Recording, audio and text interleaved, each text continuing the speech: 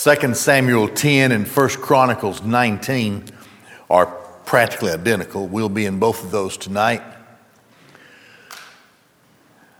Defending the honor of Yahweh. The people of God at this point in time, the people of Yahweh, are well known to be the people of Yahweh. They are located in their land, and they have a king who we've been told in Scripture, previous verses, that at this point in time is the most esteemed king, at least in that part of the world. He carries the promise of the Christ, and these are God's covenant people. As we have observed in the story of David up to this point, he has shown himself to be a very capable leader, an unbeatable warrior, and a benevolent king. He loves his people.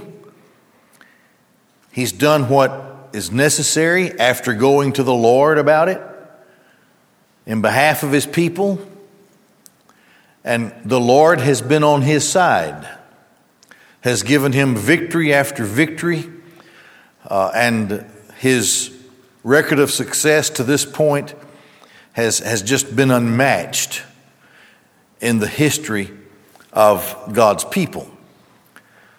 So here's an interesting, the reason this story is placed like it is here, this event, is because it sets a backdrop, a preface to the story of David and Bathsheba. So that when we get to that point in David's life, in the story of his life, we will understand why the setting is as it is presented in the Scriptures. With all of that said, defending the honor of Yahweh, we'll look at 2 Samuel 10, and then I'll show you what 1 Chronicles 19 says, and you'll see that it's practically the same thing. So David's messengers whom he sends to a nation are humiliated and disgraced. Now let's talk about, before I get into the Scripture, the importance of this. They have been sent as emissaries of the king. It's a state visit.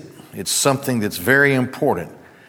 And so they are literally the nation of Israel. They are literally, as the representatives of the king, the nation of Israel, if you will. So, beginning in 2 Samuel 10, verse 1, it came to pass after this that the king of the sons of Ammon died, and Hanun his son reigned in his stead. David said, I'll show kindness to Hanun the son of Nahash, just as his father showed me kindness. And David sent to comfort him. Now that word comfort is the same word from which comes the word covenant. So apparently, at this time, David sees that it's strategically important, and it's an act that would benefit both parties. So he sends these emissaries, and they're more like ambassadors than anything else.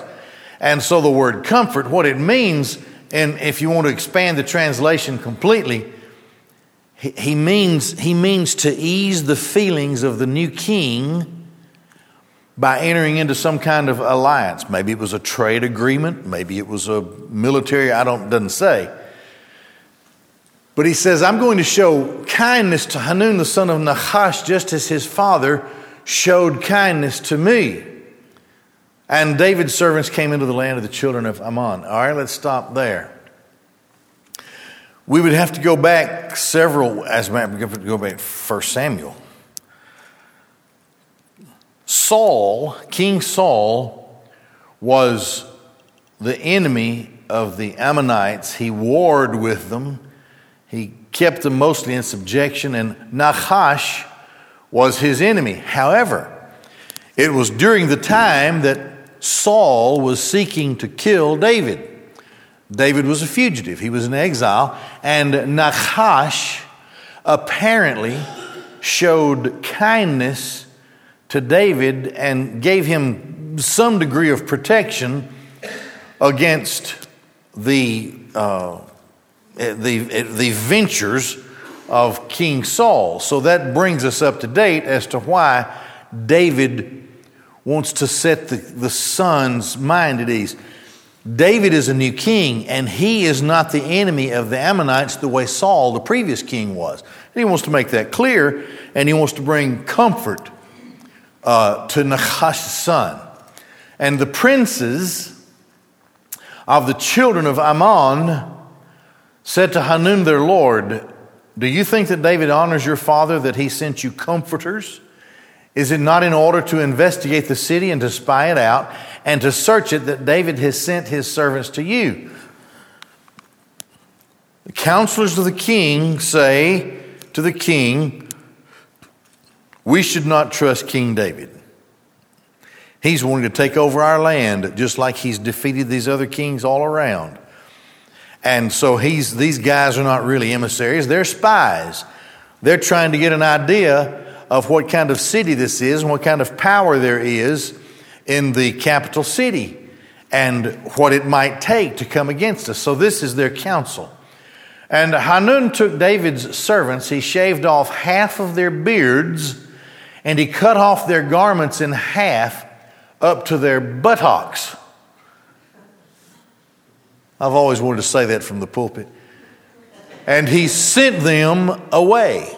Now, when we get to 1 Chronicles in just a minute, you're going to see that the writer of 1 Chronicles tells us that these garments were cut up to the groin. So what that means is the whole part from here down was cut off. They made them naked from the waist down, shaved off half their beards, and laughed at them. So this was the height of humiliation. I told you earlier, these men were essentially Israel, the kingdom of Israel. They essentially were King David.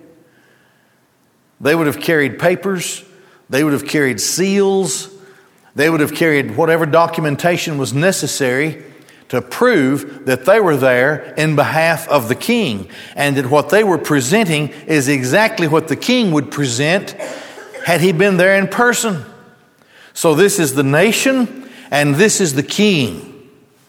And they have insulted and humiliated the king and the nation, which in that culture in that day is paramount to a declaration of war. These men, now this was a great shame to have half their beards shaved off. And I guess have their breeches took off too. But they didn't even want to go back. They were so ashamed. And they told it to David, and he sent to meet them.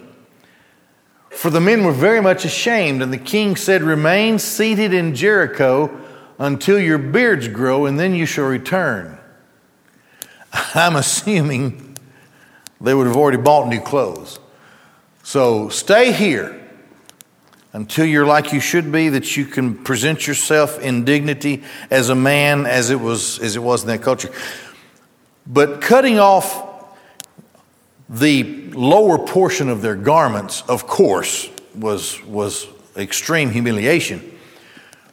But that lower portion of their garments, and you get this out of the book of Exodus, which we've studied, and we've all committed that to memory. Tassels on the lower part of the men's garments were proof that they were Israelites. So this takes away their national dignity, their dignity as men. It takes away the dignity of the king. It takes away the dignity of Israel. And these are God's people, and they are Israel because of Yahweh. King David was known throughout these lands as an extraordinarily faithful worshiper of Yahweh. And it would have been well known that he sought his God before he did anything. So you can see the great humiliation that it was against the nation of Israel, against the God of Israel, and against the king whom God favored. Stay here until your beards grow, and then I want you to come back. That's what he says. And the children of Ammon saw that they had become odious to David. In other words, they stunk to David. And the children of Ammon sent and hired of the Arameans Aram. Aram was a son of Shem. Shem was a son of Noah. Aram was the father of the Arameans. And the Arameans populated pretty much the same boundaries exist today that existed back then. The land that was called Aram. It's Syria today. It's called Syria. But these people are the descendants of the Arameans. And so here we go. Ammon hired of the Arameans of Beth Rehob and the Arameans of Zobah, 20,000 foot soldiers. I misspelled foot. And of the king of Maacah, 1,000 men, and of Ishtoph, 12,000 men. So he hired, he didn't have the army to fight David. So he goes and he hires these Arameans. Now Ammon, the Ammonites, and the Moabites were descendants of Lot. They were in a crazy kind of way related to Israel,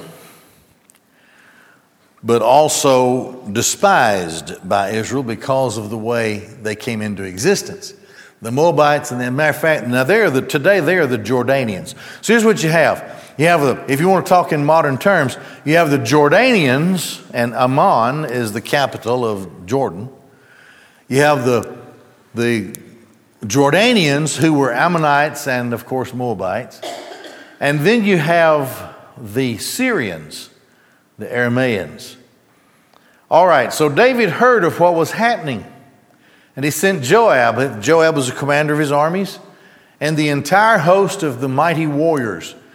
Now the mighty warriors were a company of the world's best fighters. And there were several hundred of them. So David says, I want you to take these mighty warriors and go take care of this. The children of Ammon came out and they prepared the battle at the entrance of the gate. And the Arameans of Zobah and Rehob and Ishtoph and Maacah were by themselves in the field.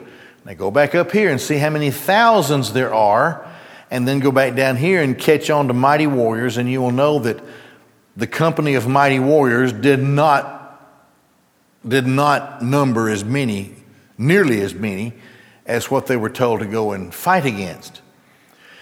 The children of Ammon came out and they prepared the battle at the entrance of the gate. And the Arameans of Zobah, Rehob, and Ishtoph, and Maacah were by themselves. So they came alone. Here comes Joab and the mighty warriors. Now here's the account from 1 Chronicles 19. It came to pass after this that Nahash, the king of Ammon, died, and his son reigned in his stead. And David said, I shall show kindness to Hanun, the son of Nahash, because his father showed me kindness. David sent emissaries to comfort him concerning his father, and David's servants came to the land of the children of Ammon to Hanun to comfort him.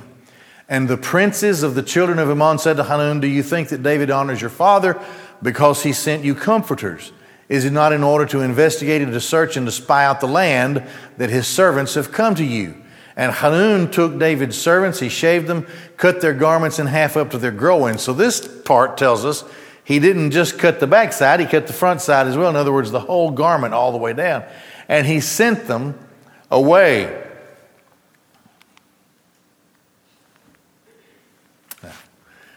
And they went and told David about the men, and he sent people to meet them, for the men were very much ashamed. And the king said, remain in Jericho until your beards grow, and then you shall return.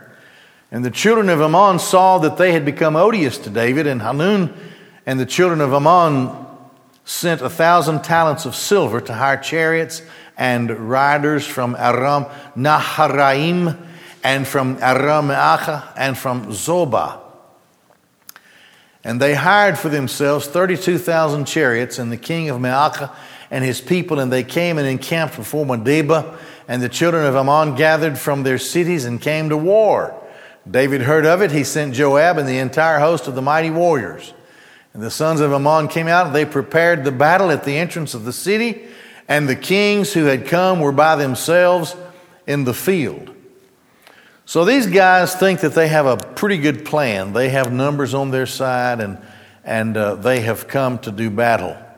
They heard that David was irritated because of what had happened, so they just went ahead and followed in with the rest of declaring war for really no reason other than bad counsel from those princes who surrounded the king. So here comes, everything is set for battle. The name of Yahweh, the dignity of Yahweh and his king, and the dignity of his people, whom we have read in Leviticus, are a separated people, and they were trying their best to obey all that stuff. In their day, David had set up a likeness of the tabernacle, so they were still seeking to worship God in the best way that they could. In that day, these were God's people in a day where they were about as good up to this point as they had been. They were prosperous, they were well taken care of by the king, and no one could challenge their army. So here come these really foolish people, the Ammonites and the Arameans. One would be to the south and the other would be to the north.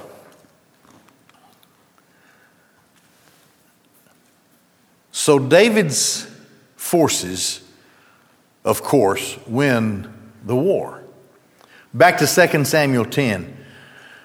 Joab saw that the battle front was before him and behind him. In other words, they were trying to move in a pincer movement to squeeze David's forces in between two fronts, one in front of and one in behind him.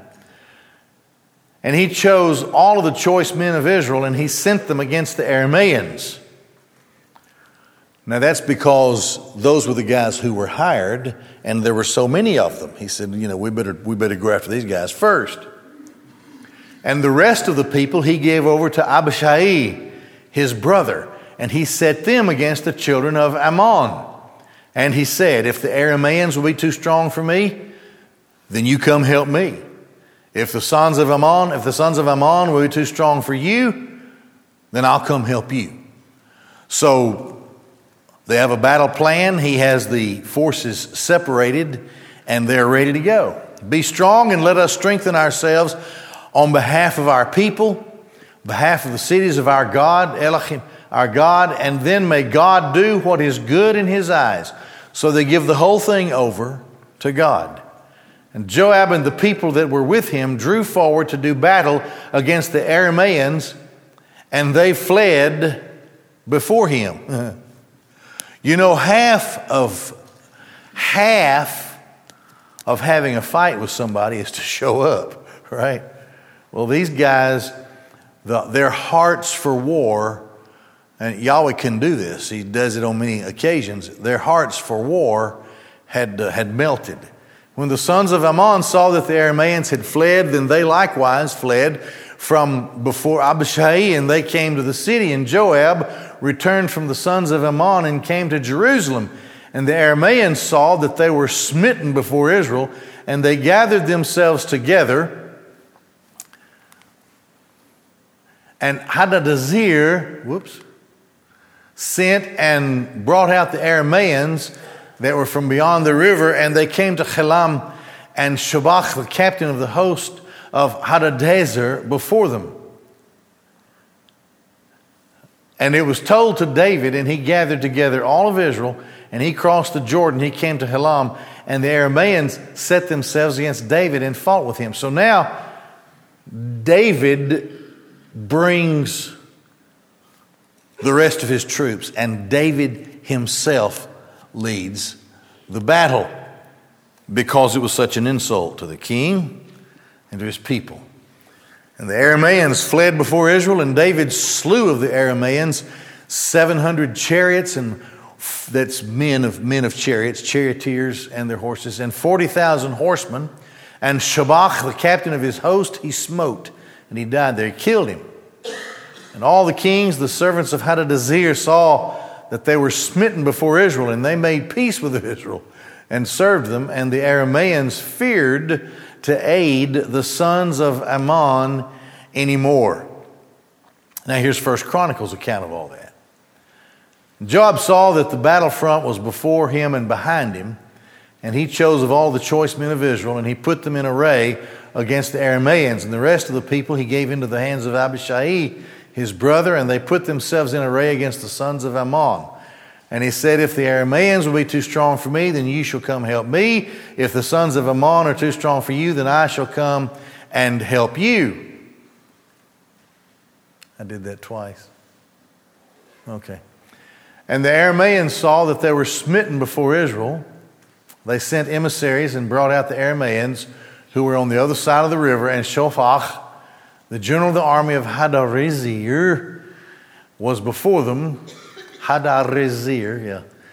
And it was told to David, and he gathered together all of Israel. He crossed the Jordan, came to them, and set himself against them. And David set himself in battle array against the Arameans, and they fought with him.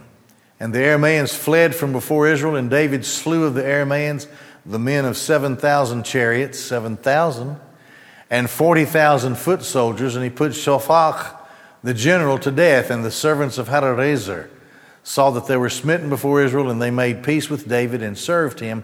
And Aram no longer wished to aid the children of Ammon. Took the fight right out of him. That's pretty good. Well, there is a strategic blessing in all of this. David wanted to be kind to these people. He had no desire at all to go to war with them because the king who had just died had shown kindness to him. This was not in David's plan, but Yahweh through his sovereign purpose and will, oversees a situation where a young king, surrounded by unwise counselors, made very foolish decisions. It may have seemed cool and funny to do what they did to the emissaries of the king, but they will learn a lesson they won't ever forget. You don't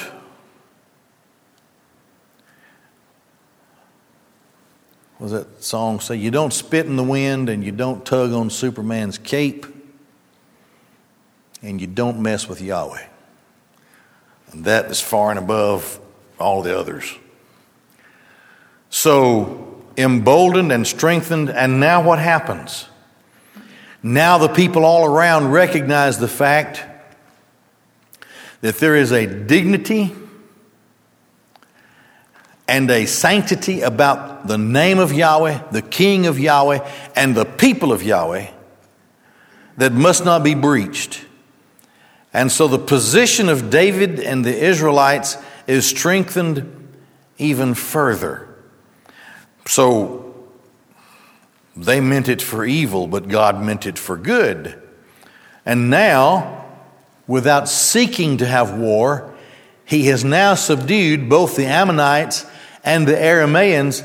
In addition to all of the others, he has already subdued. So he places he places his people in a position of stronger security than where they were before. There's nothing for them to fear. King David is the king, and people of the world will understand that their God is God. And in this case, as we've seen, filled with the purpose of Yahweh, the people of Yahweh will raise up the name of Yahweh, and the people that surround them will understand that Israel is different. The people of God are different. This God is God, and this king is a great king. Now, why is it this way? God, in a time that had previously been unstable for the children of Israel, will protect Israel because they generally, and David specifically, carry the promise of the Christ. God has a covenant with this people, and God will not allow that covenant to be breached. And so this is the great message that the people of God should have for the people of the world. That God is a gracious God, He is a good God, but He is especially benevolent to those who are His people. This now establishes David in an even greater way. You see here that the Arameans don't have any desire to serve anybody else anymore. Their only desire is to serve David and to make peace with David and with Israel. So David becomes even greater in his day. And we'll see where that leads in the next few chapters. All of these are great lessons for the people of God to learn, and we're going to stop here with this one, and we'll have our deacon prayer time.